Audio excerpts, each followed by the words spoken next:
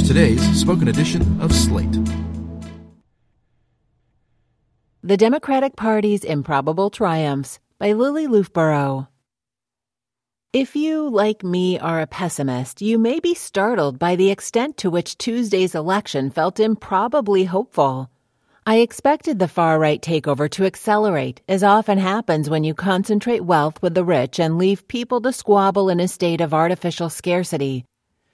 Desperation and anxiety can intensify reactionary feelings, and our country has ping-ponged through a series of backlashes that seem to have political bankruptcy as their endpoint. Kavanaugh felt like a backlash to Me Too. Me Too gained momentum partly as a backlash to Trump, who was for different reasons a backlash to Obama, who was himself partly a backlash to Bush. This is all to say that I did not expect to feel hopeful on election night.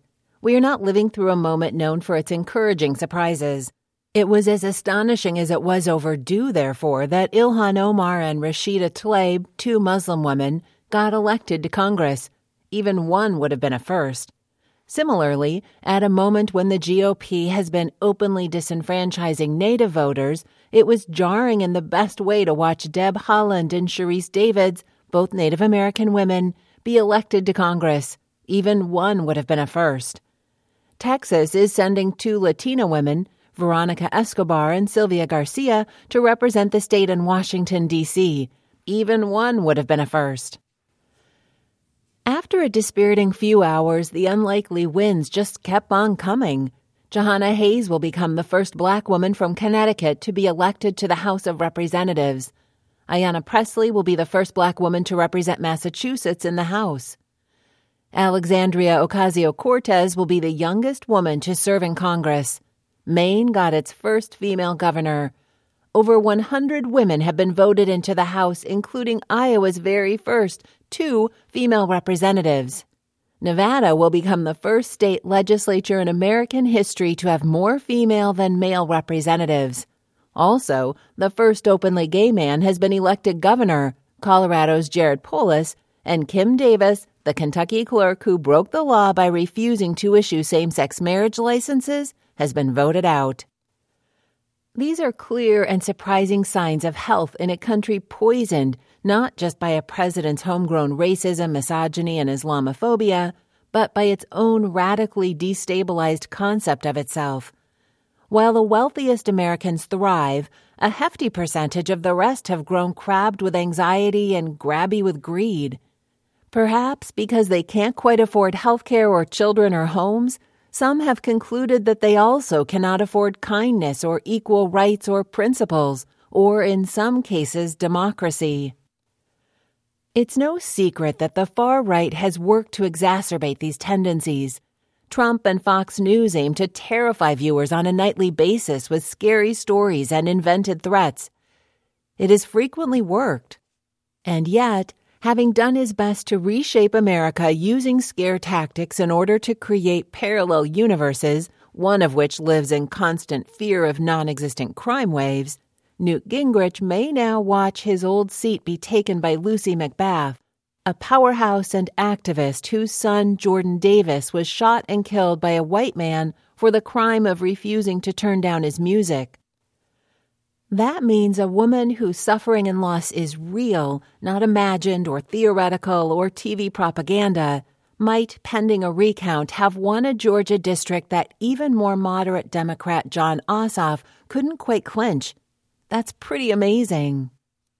So is the fact that Abigail Spanberger, a former CIA operative, defeated Republican incumbent Representative Dave Brat, who wasn't just a member of the House Freedom Caucus, but the guy who famously defeated GOP House Majority Leader Eric Cantor 4 years ago in what was then seen as a GOP shift to the right.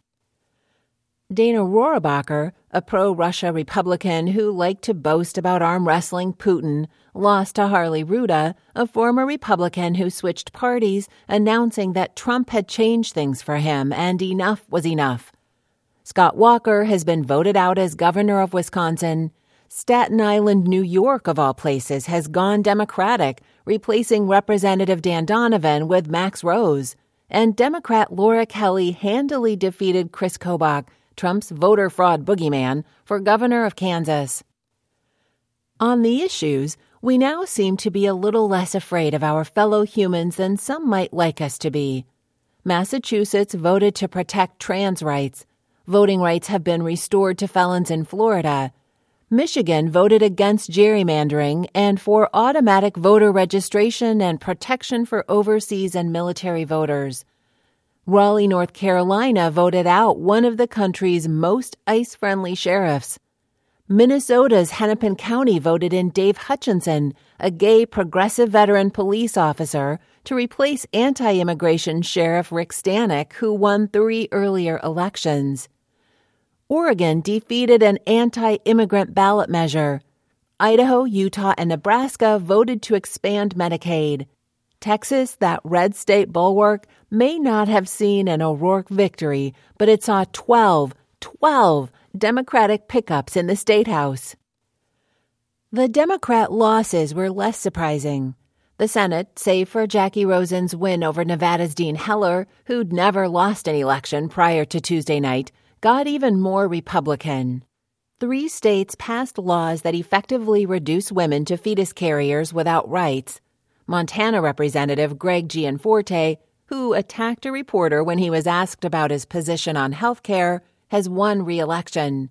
So has New York Representative Chris Collins, who is under indictment, and California Representative Duncan Hunter, who, also while under indictment, falsely called Ammar Campa-Najjar, his Christian opponent, a radical Muslim. The bad news is that racism may have helped him and others, like Andy Kim's opponent Tom MacArthur in New Jersey. The good news is that the racist attacks didn't work every time.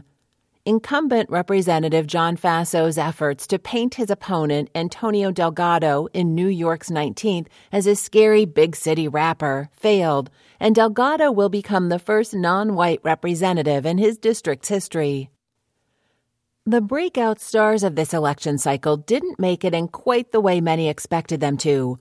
While Ocasio-Cortez won, Wisconsin's mustachioed Randy Bryce, who hoped to replace Paul Ryan, lost. So did Andrew Gillum, Beto O'Rourke, and, pending a possible recount, Stacey Abrams, despite extraordinary endorsements and impressive fundraising.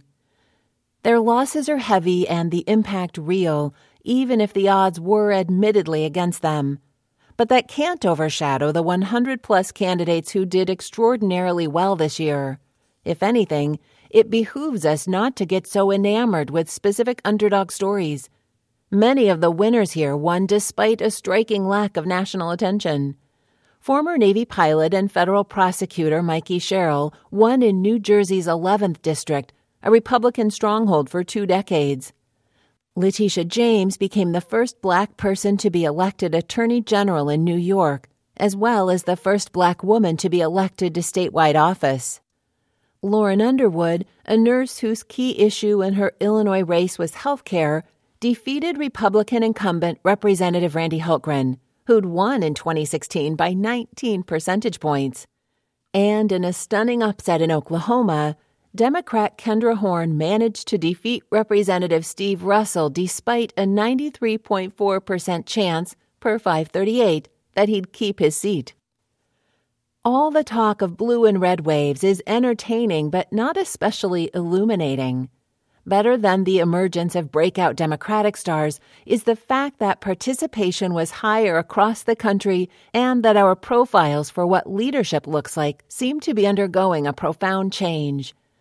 The Democratic Party is vibrant with engagement and grit and even, improbably, hope. The calls for equality and justice are peppered by an unexpected willingness to fight for them. It's telling, too, that Democratic candidates, particularly women and people of color, ran differently than they have before. Rather than treat the things that set them apart as obstacles that needed to be neutralized, they used their stories, their experience, and their particularities to make their cases to their electorate. And in a startling number of cases, it worked. Democrats' sense of what leaders look and act like seems to be in radical flux. Strength doesn't have to mean male, and leaders don't necessarily have to be white guys in suits. That's an exciting change, and it's deeper than it looks. Americans are much better at paying lip service to equality than they are at implementing it on a case-by-case basis. The fact that so many voted for candidates who don't reflect the exhausted stereotype of American leadership reflects a pretty radical expansion of our ability to imagine a better, richer, truly diverse country. The left isn't a monolith, of course.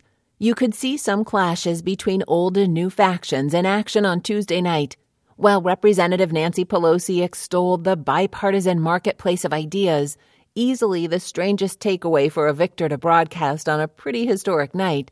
Stacey Abrams rose to the tenor of the moment. In our Georgia, no one is unseen, no one is unheard, no one is uninspired, she said, adding that hard work is in our bones and that democracy only works if you work for it. Her message was empathic and clear, but it was also uncompromising. There would be no concession to an opponent who did everything in his power to suppress minority votes until every single vote was counted. Her message was optimistic, it was appropriate, but it contained a firm and unapologetic challenge. Seen from a distance and through this particular lens, the Republican Party isn't exactly a picture of health. Among their wins are 2 members of Congress who are under indictment, a white supremacist, and a literal corpse. As victories go, these are brittle and musty. That makes no difference at all in the short term, of course. So much damage has been done to the Supreme Court, to American institutions, and to the American public that it would be reckless to downplay even the most tattered and snaggle-toothed win. There is such a thing, however, as long-term health. This was a hard-won battle, and both sides turned out to fight. Both fought well enough. But while one side bubbled with signs of vitality, featuring a hopeful, expansive vision with messaging that hit quintessentially American notes about things like integrity, justice, relief, and hope, the other hunkered down in its bunker, so frothy and fearful of its neighbors that it ended up voting for the criminal and the dead.